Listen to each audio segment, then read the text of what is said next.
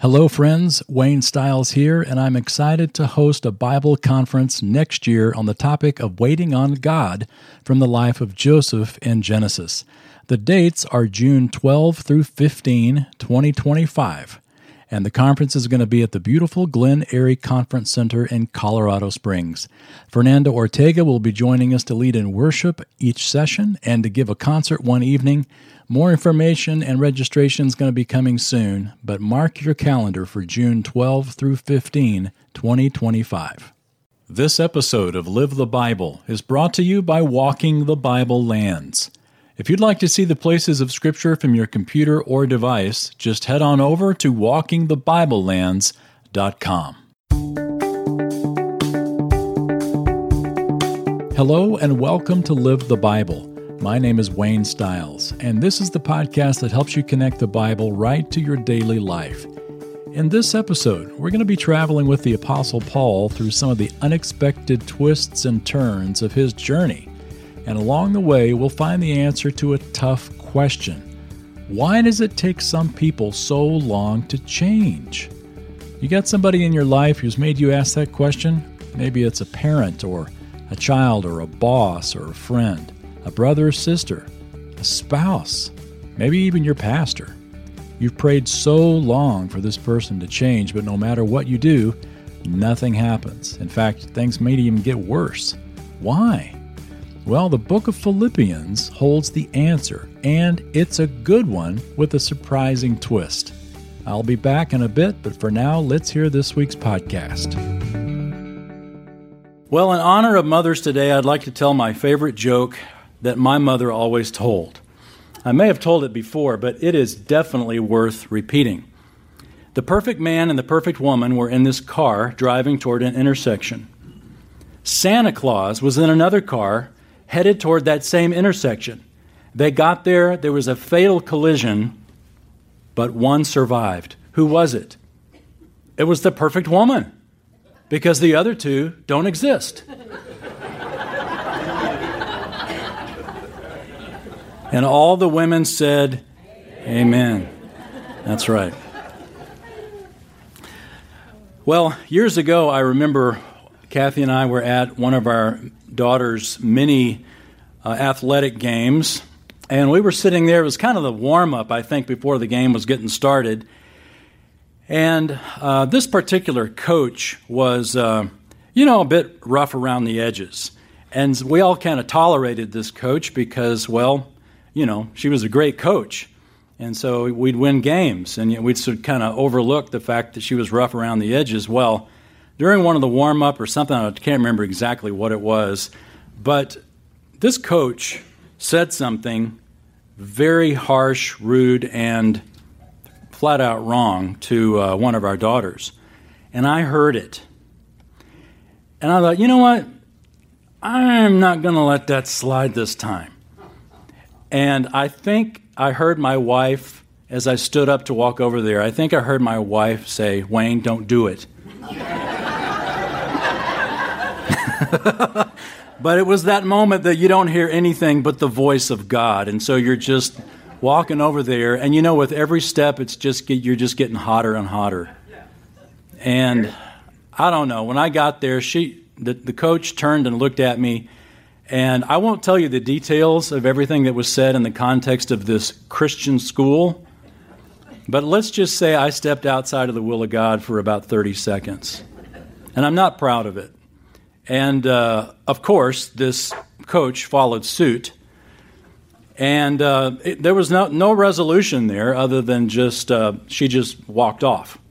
And, of course, I walked off, sat back down, and my wife says nothing the rest of the game, just kind of pats me on the leg. But, the Holy Spirit and my conscience really got to working on me over the next few days, and I thought, rats, I need to apologize to this coach. And I didn't figure the coach would apologize to me, and she never did. But I thought, what is the most effective way? If I called the coach, that wouldn't go well. If I talked face-to-face, definitely wouldn't go well. So I wrote the coach a letter. I couldn't think of a better way to do it, and just basically apologized for my behavior. Never heard back. And as far as I know, I mean, our interaction with that coach and the character of the coach really never changed. But I've always looked back at that time and thought, why is it that some people are so slow to change? So slow to change. Let's step outside my little world for a second and think about your world, because you're much more familiar with it. Think about the people in your life that really frustrate you. And we're not just talking about the little, idiosyncrasies of leaving your socks on the floor, that kind of thing. I'm talking about character issues, ungodly issues that you have to deal with and have had to deal with for years. And you've prayed and you've asked God and you've talked to this person. You may have even quoted scripture to this person, whatever. But they don't change. In fact, sometimes the changing goes the opposite direction and it just gets worse. Why does it take so long to change? Well, that's question number one. Question number two, we'll get to as we look at the book of Philippians. So turn, if you would, with me to the book of Philippians. And once you find Philippians chapter 2, keep your place there and turn to Acts chapter 16. So Philippians 2 and Acts 16. And Acts 16 is where we will begin. We're continuing in our series this week where we take a single message from each book of the Bible. We are in the middle of Paul's letters, Paul's epistles. And remember that each of Paul's epistles fit within a history, within a historical section. It's sort of like in the Old Testament. You read the Old Testament, there are three big sections to the Old Testament. There's the historical section, there's the poetical section, and there's the prophetical section. History, poetry, prophecy. And the poets and the prophets all fit back inside the history. So you can take all the poetical books and prophet books and just sprinkle them into the history because they all fit there. The New Testament's very much the same. In the book of Acts, you can take so many of the epistles and put them in their historical place. And so that's why we're in Acts chapter 16, to try to set the historical context before we look at the book of Philippians.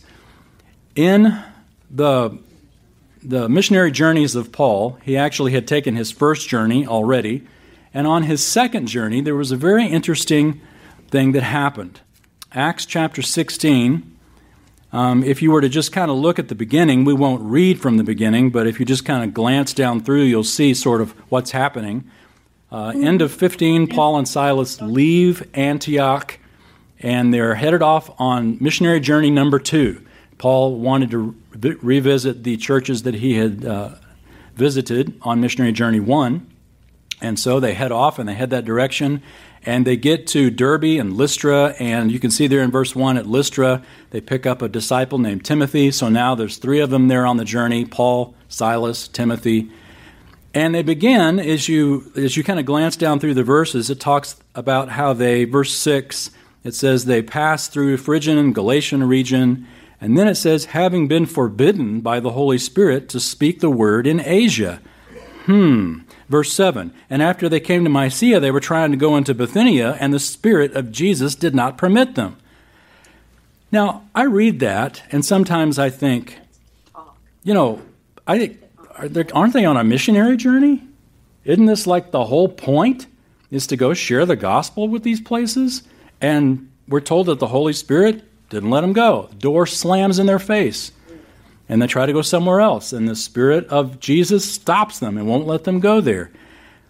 And there have been times in my life where I've sort of done that. Maybe in your life as well. You're headed one direction. You think, Lord, this is clearly your will. And then the door slams in your face. And you're thinking, why? Why, God? Why, if I'm, out preaching the gospel, or if I'm sharing, or if I'm living a life that honors you, and you shut the door in my face? Why in the world would that happen? Well, when they get to Troas, verse 9, we figure out why. In verse 9, we're told that a vision appears to Paul in the night, a man of Macedonia standing and appealing, saying, come over to Macedonia and help us. So Paul puts 2 and 2 together. Oh, God didn't want us to start here. He slammed these doors so that we could go here. And if you were to look at a map, you would see that as when they crossed over and went to Philippi, as ultimately was stop number one, this is the first converts that we'll see on the continent of Europe. And so now the Lord is moving from not just Jerusalem, spreading out farther, then getting into Asia or modern Turkey, and then now jumped the water into Europe. So that brings us to verse 13. They're now in Philippi. Verse 13. And on the Sabbath day, we went outside to a riverside where we were supposing that there would be a place of prayer. And we sat down and began speaking to the women who had assembled. A woman named Lydia from the city of Thyatira, a seller of purple fabrics, a worshiper of God, was listening, and the Lord opened her heart to respond to the things spoken by Paul. And when she and her household had been baptized, she urged us, saying, "If you found me to be faithful to the Lord, come into my house and stay." And she prevailed upon us. So this woman, Lydia, is the first convert to Jesus Christ in the whole continent of Europe. The ministry of the Apostle Paul, along with his traveling companions, Silas, Luke, Timothy. Luke is now part of it. He's the author of the book of Acts. Notice it says we landed here. So now we know that in addition to Paul and Silas and Timothy, Luke has joined the party. And they begin their ministry here in Philippi with great success, but as is often the case when there is success of the gospel, the enemy of the gospel steps in and begins to throw up roadblocks. And we won't read the details of it, but you know the story that happens after this. They're going to the place of prayer, and this slave girl who has a demon by which she tells fortunes for the locals basically gets in the way of the ministry of Paul. Paul casts out the demon, so now there's no fortune telling, and the owners of this demon girl, this poor girl, get frustrated. So all our money's gone. There's only a couple of times in the book of Acts that non-Jews go lock horns with Paul, and it's over money both times.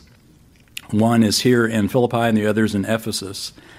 And so they throw Paul and Silas in jail after whipping them, after flogging them.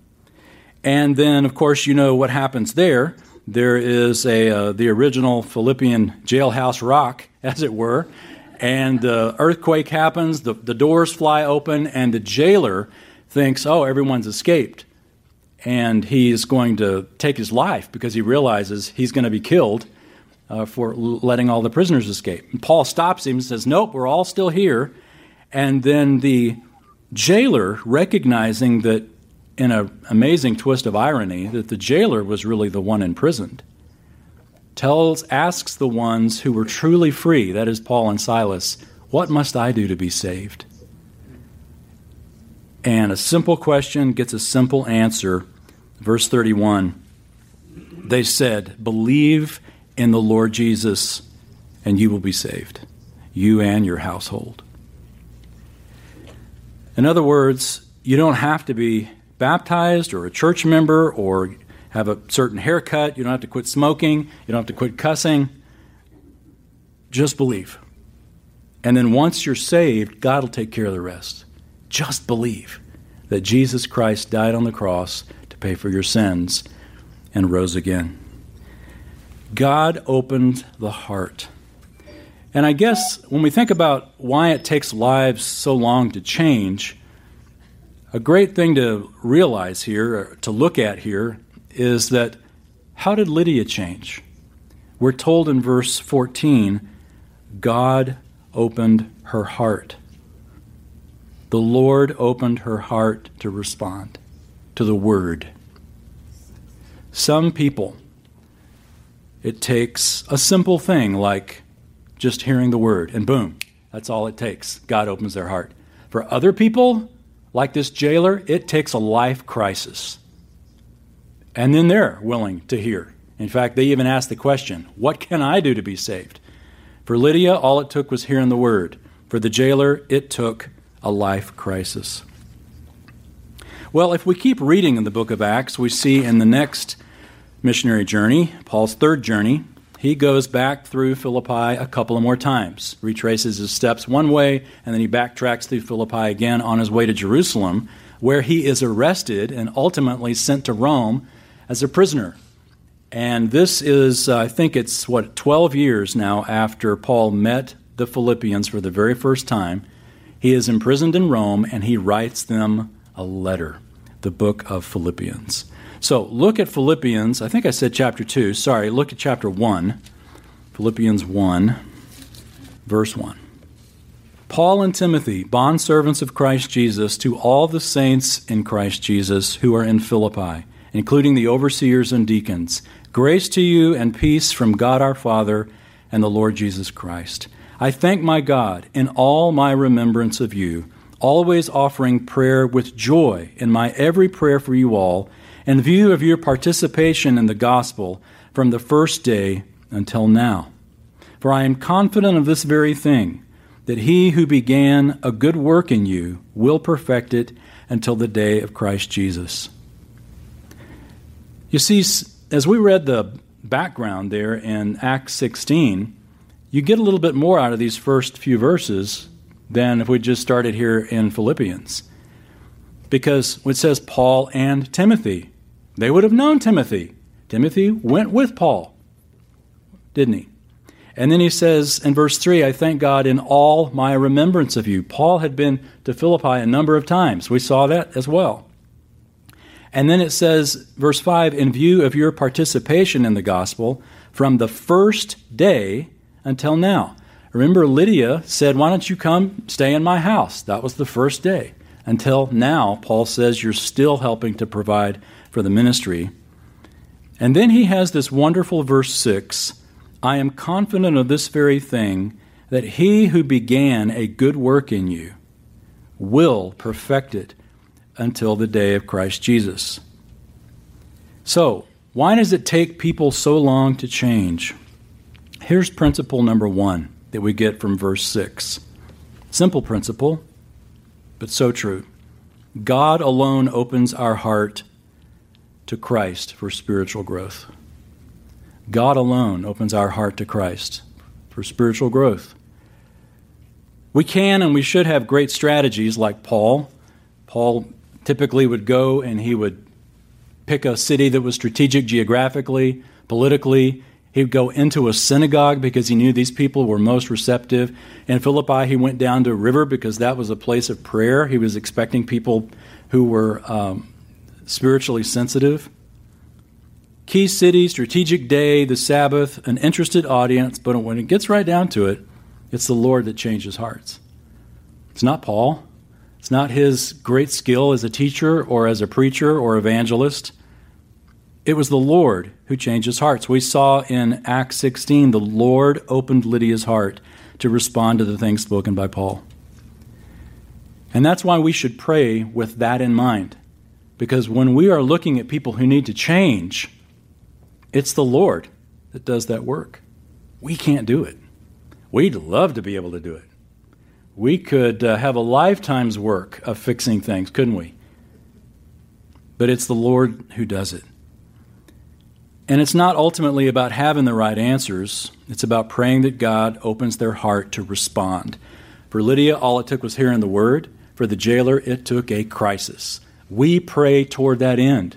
If God's going to change somebody's life, Lord, bring whatever it takes to change them. Whether it's simply responding to the word, which is the best way, we could say, the least painful way, or bring on the earthquake, if that's what it takes to open their mind to being receptive to Jesus.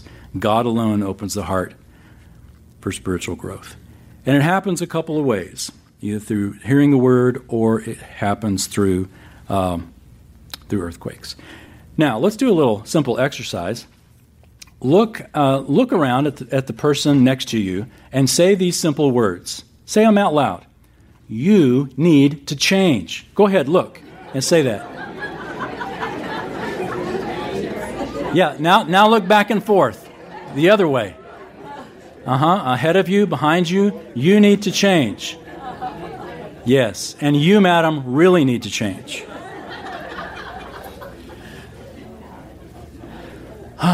Okay, you can stop. Stop now. Doesn't that feel better? Doesn't that just feel so good to say that? Yeah. Here's the uncomfortable part of that. They were also talking to you, weren't they? That's right. We need to change. I need to change. It's not just you need to change, I need to change. And that is our challenge. Paul wrote in 1 Corinthians chapter 3, he said, I planted, Apollos watered, but God was causing the growth. I did my part, Apollos did his part, but God was causing the growth. So all the people in your life and my life that need to change, whether it's a spouse, whether it's children, whether it's parents, whether it's grandchildren, whether it's friends who just don't seem to listen, that person who just doesn't seem to get it, your boss, your coworkers, even your pastor, whoever it is, God alone causes the change. God alone causes the change. Paul's experience at Philippi and his letter to the Philippians make this clear. His experience in Philippi, he saw that the Lord opened her heart. And he wrote here in Philippians that I'm confident of this very thing, that he who began a good work in you, notice God is the one that started your spiritual journey. He who began it, God, is the one that's going to complete it. What does that also imply? You still need to change. Even though you've placed your faith in Jesus Christ, even though I have, we've still got a long way to go. And the great promise we have from God is that at our terrible lost state when we first came to Christ, God saved us out of grace. We can think now, okay, Lord, I got this. You go take care of those people who really need changing. I'll see you at the rapture. The Lord is like, nope, what I started in you, I'm going to finish in you because you need finishing. His grace still helps us here in the daily Christian life. And his promise, verse 6 is a promise. He who began a good work will perfect it. Perfect it. That is an absolute completion of your spiritual life. And notice when it ends, until the day of Christ Jesus. It is a lifetime project of us changing. We never get to the point to where now we're done unless the day of Christ Jesus, which is referring to the coming of Christ, or our death when we're face to face with Christ. Whenever we are asking, Lord, why don't they change? We could also ask ourselves, why don't I change? Because the answer is the same answer. God does the changing. Hi everyone, Wayne here. If you need a good boost of encouragement, I invite you to join me for a free webinar that I'm hosting this week. My goal is to show you what I call the top 6 lessons from the Holy Land. Now, there's a lot of lessons we can learn from the lands of the Bible, but I've boiled it down to 6 essential truths that can make a difference in your life. In just under an hour, you're going to see a lot of hand-picked photographs as well as video and scripture that reveal how the Bible lands give greater insight to the Bible and thus to your life. You can register for the webinar right now at waynestyles.com/webinar. That's waynestyles.com/webinar. As we explore these 6 lessons together, you're going to get a better grasp of how much God is working in your life. You can register for this free webinar at waynestyles.com/webinar. I really hope you'll join me. And now, back to the podcast. Whenever we are asking, Lord, why don't they change? We could also ask ourselves, why don't I change? Because the answer is the same answer. God does the changing. God brings that earthquake, or God brings that word that hits us just right and causes our mind to change and go, man, I need to change, in such a way that we actually do change. God alone makes it happen until the day of Christ Jesus. And it's not, but on our part, it's not just a passive thing. God does all the work, great, I don't got to do anything. Nope, there is something that we do. We cooperate with God. Look at how that happens. Look at chapter 3, verse 3. Philippians 3:3. Paul writes, "We are the true circumcision who worship in the Spirit of God and glory in Christ Jesus and put no confidence in the flesh. Although I myself might have confidence even in the flesh, if anyone else has a mind to put confidence in the flesh, I far more. Circumcised on the 8th day, of the nation of Israel, of the tribe of Benjamin, a Hebrew of Hebrews, as to the law, a Pharisee, as to zeal, a persecutor of the church, as to the righteousness which is in the law, found blameless. But whatever things were gained to me, those things I have counted as loss for the sake of Christ. More than that, I count all things to be a loss in view of the surpassing value of knowing Christ Jesus my Lord, for whom I have suffered the loss of all things, and count them but rubbish, so that I may gain Christ." Paul's basically saying, ironically, the true circumcision is not those people who put confidence in the physical act. You know, this was a Jewish tradition that, hey, if I'm circumcised, I'm in the Abrahamic covenant, I'm good to go. Paul says, no, we don't put confidence in the flesh, not literally or figuratively. Our confidence, true circumcision, is we are not confident in an act that happens. We are confident in an act that has happened to us. It's the work that God has done to us. And the lists of Paul's accomplishments of what he had done is pretty impressive. Now, we read this and we think, no big deal. But I mean, like we could say today, this is like, the successful CEO of a $20 million, business or ministry, or having an MBA from, wherever you get great MBAs from. Whatever your pedigree is for the world that was the top, Paul had it. What he lists here is what every single Jew would have aspired to be. Paul says, I was it. I was the top of the heap. And I consider all of this, Paul says, as rubbish. Now, the word he uses here for rubbish is the Greek word skubala. Rubbish. That's a really nice translation. Does anybody else have a different translation that you don't mind saying out loud? Garbage. That's nice. Filthy rags. That's interesting. Well, actually, none of those is right. Refuse. Now we're getting closer. Excrement is the word. And it's not just that, but, there's different ways to say that word. Different ways to say that word. I'm not going to give the literal translation because I still want to teach this class. But can we say crap at church? It's worse than that. I won't say it again. But that's the idea. And imagine how the Philippians, when they read this, would have reacted. I consider all of this wonderful stuff I've done to be excrement, next to knowing Jesus Christ. He says that is the contrast, and that's the contrast that they needed to realize.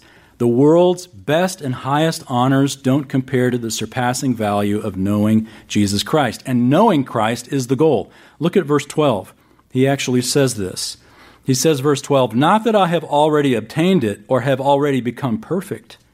Notice that. I have not become perfect, but I press on so that I may lay hold of that for which also I was laid hold of by Christ Jesus.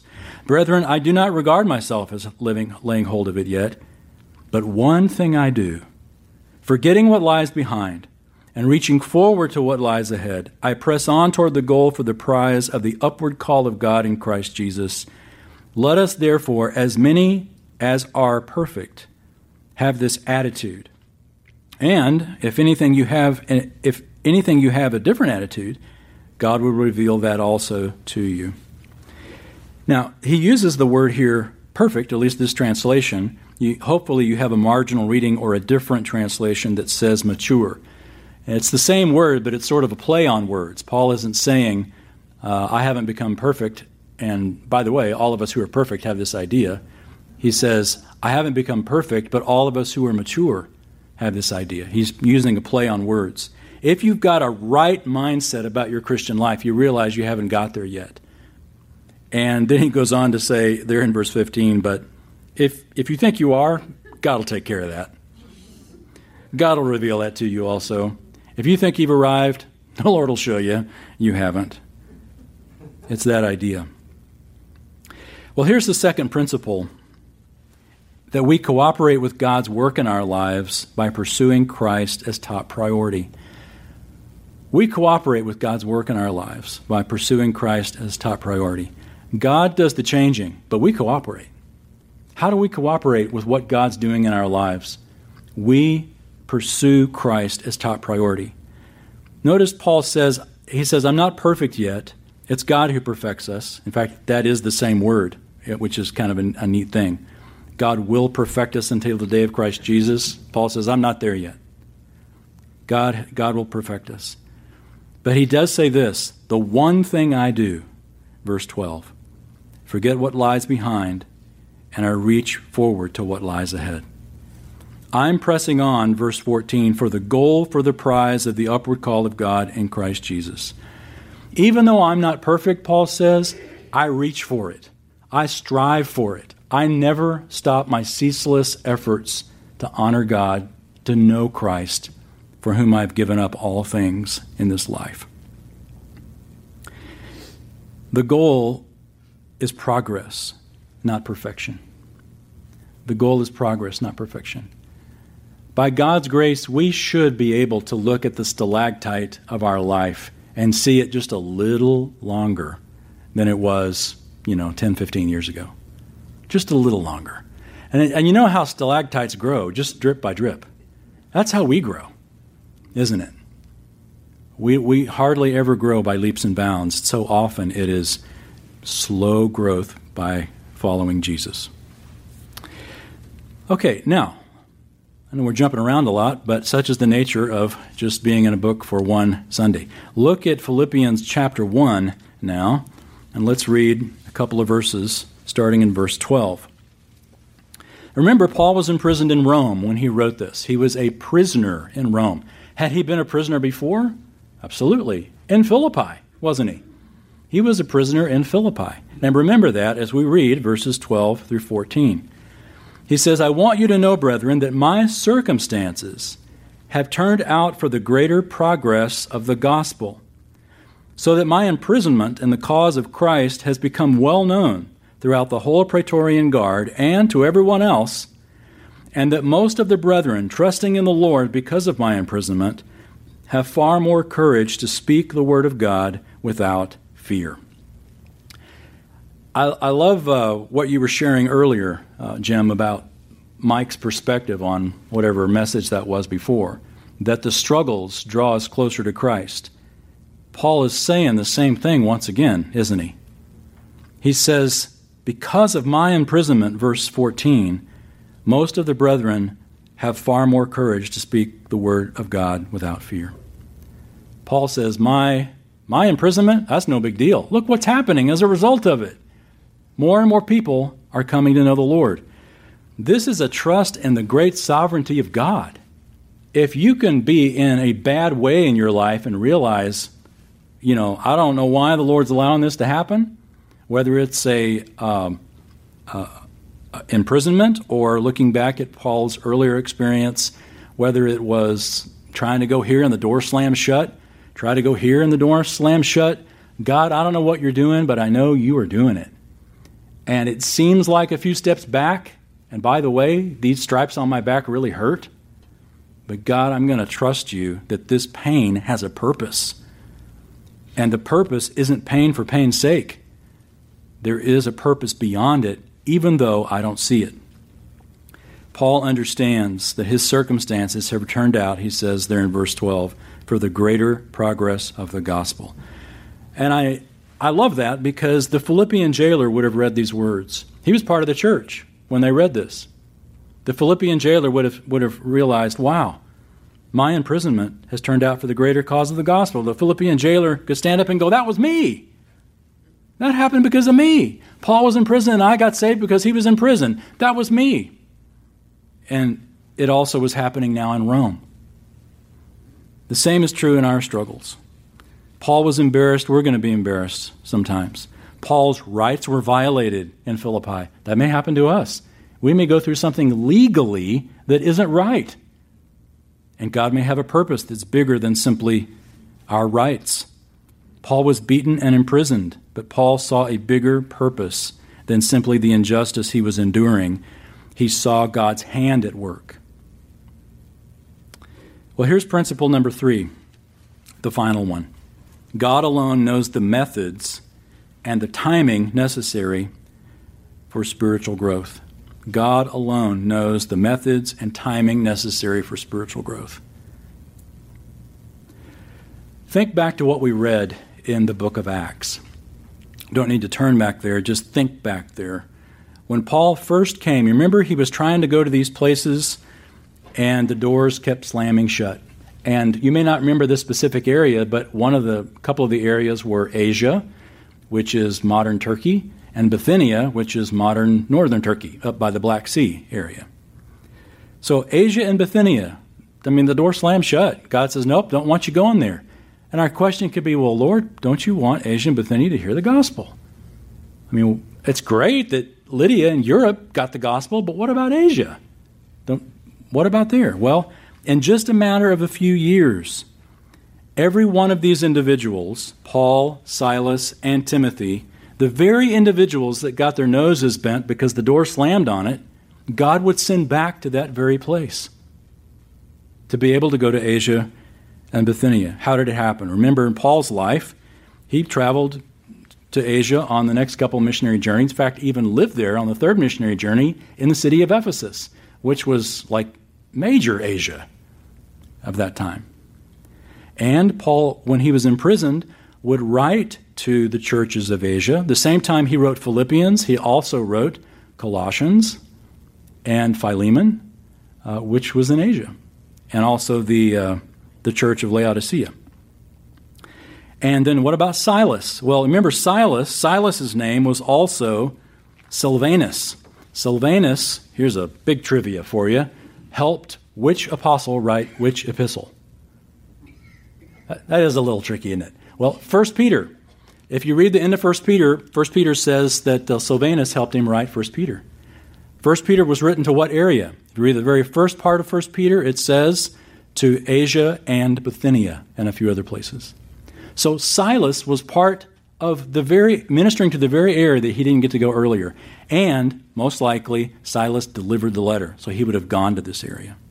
And then finally, Timothy. What about Timothy? Timothy served as the pastor of Ephesus in Asia. So each of these individuals is sort of a poetic, beautiful justice of God's working. That even though the Lord said, nope, don't want you going there, each man to a person got to go eventually. So, bottom line, the reasons for God closing the doors on the past became clear. In God's foreknowledge, he wanted Asia and Bithynia saved, but he wanted Europe saved first. Think about your life now. That means that the biblical passions that you have for life and ministry and family, we've got lots of dreams, good, godly dreams. And sometimes those are going to bump up against closed doors. There's something that you really want that's clearly God's will. You got your verse. You got it on a plaque on your wall. But the door's not opening. Why? Well, Paul's experience headed to Philippi shows us that part of it, that the roadblocks show up in various ways. Maybe it's a relationship that stays strained. Maybe it's a ministry effort that can't start, or a job search that just won't land. Maybe a close friend that won't change. They confuse us because they seem to contradict the will of God. Let's look at one final verse here in Philippians. And that's Philippians chapter 2, verse 10. Philippians 2, 10, and 11. So that at the name of Jesus, every knee will bow, of those who are in heaven and on the earth and under the earth, and that every tongue will confess that Jesus Christ is Lord, to the glory of God the Father. Every knee will bow. Every tongue confess Jesus Christ is Lord. You know what that means? That means Tom Cruise one day is going to say Jesus Christ is Lord. Think of anybody in your life that you think is probably not ever going to say that. They'll say it one day. Now, there's two ways to say it. There's two ways to kneel, aren't there? There's kneeling in reverence, and there's being forced to your knees. There's different ways to kneel, but every knee's going to bow. Whether you are doing it because you are in terror and it is right to honor God, or you're doing it from an act of worship because His grace on your life has sent Jesus Christ and you've accepted Him. Every knee will bow. Every tongue will confess. I don't know if you can see it in your verse 10, but Paul is quoting an Old Testament reference when he says, so that at the name of Jesus, every knee will bow. I've only got 4 words there, but every knee will bow is actually a cross-reference to the book of Isaiah. Isaiah chapter 45, verse 23. You don't need to turn there, but here's what Isaiah 45:23 says. To me, every knee will bow, every tongue will swear allegiance. When you see an Old Testament reference, a friend of mine said, think of it like a hyperlink to the Old Testament context. I love that because it is a great way to think about it. When you are reading like a web page and you see a hyperlink, you click on that hyperlink and up comes, a whole new context for you.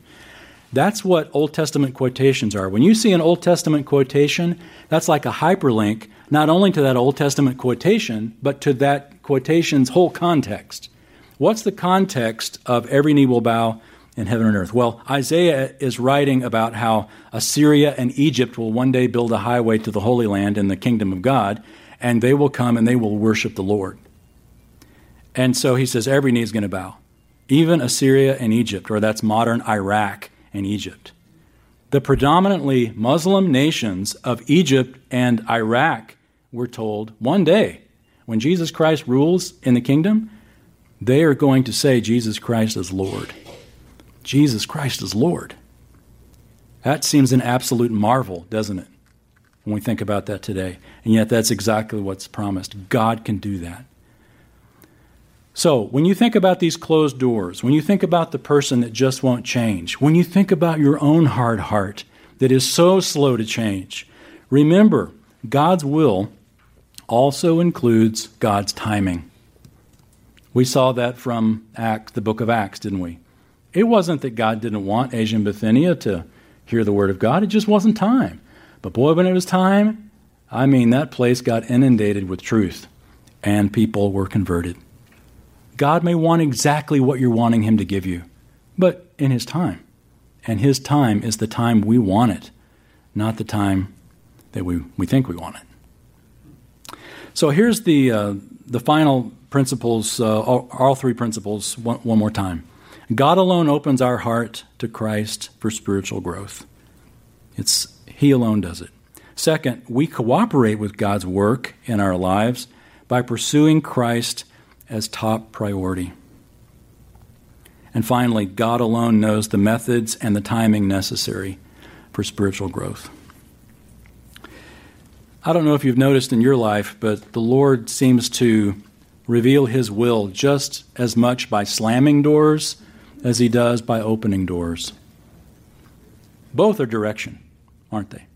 And both are God's gift. Slamming doors aren't as exciting as doors that open, but they are just as essential, because otherwise we might walk through them and we will find ourselves in an area that initially might seem pleasing to us, but will be not near what they could potentially be if we had followed God. One more time, just let me ask you about that person that just refuses to change. It's real easy. If we had looked at Peter's life, for example, and evaluated his whole life the moment that he denied Christ, we think, oh, what a tragedy. What a tragic life. No, that was only chapter 15 of a 30-chapter life. You may be in chapter 15. Well, of your own life, you definitely are. But remember that in other people's lives too. They're still in chapter 15. They're still in process. God is working in their life to change them drip by drip, just like He is you. So, why don't people change? Well, same reason we don't.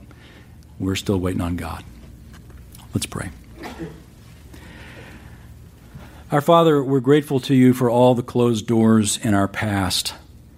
In hindsight, we can look back and thank You for those many times that You've said no to us because we see Your wisdom in it. But at the time, we were just confused at why You were so mean. The truth is You're so loving. You say no so that You can give us a better yes in the future. We see that in the life of Paul and in the church at Philippi and in this wonderful epistle that Paul writes these great truths of how You, Lord, are the one who ultimately changes lives, beginning with our own.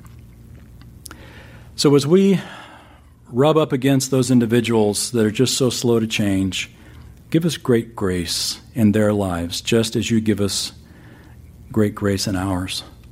As You wait on us to respond to Your word and to the earthquakes that You bring along, that we might respond and follow You into the open door that You have before us.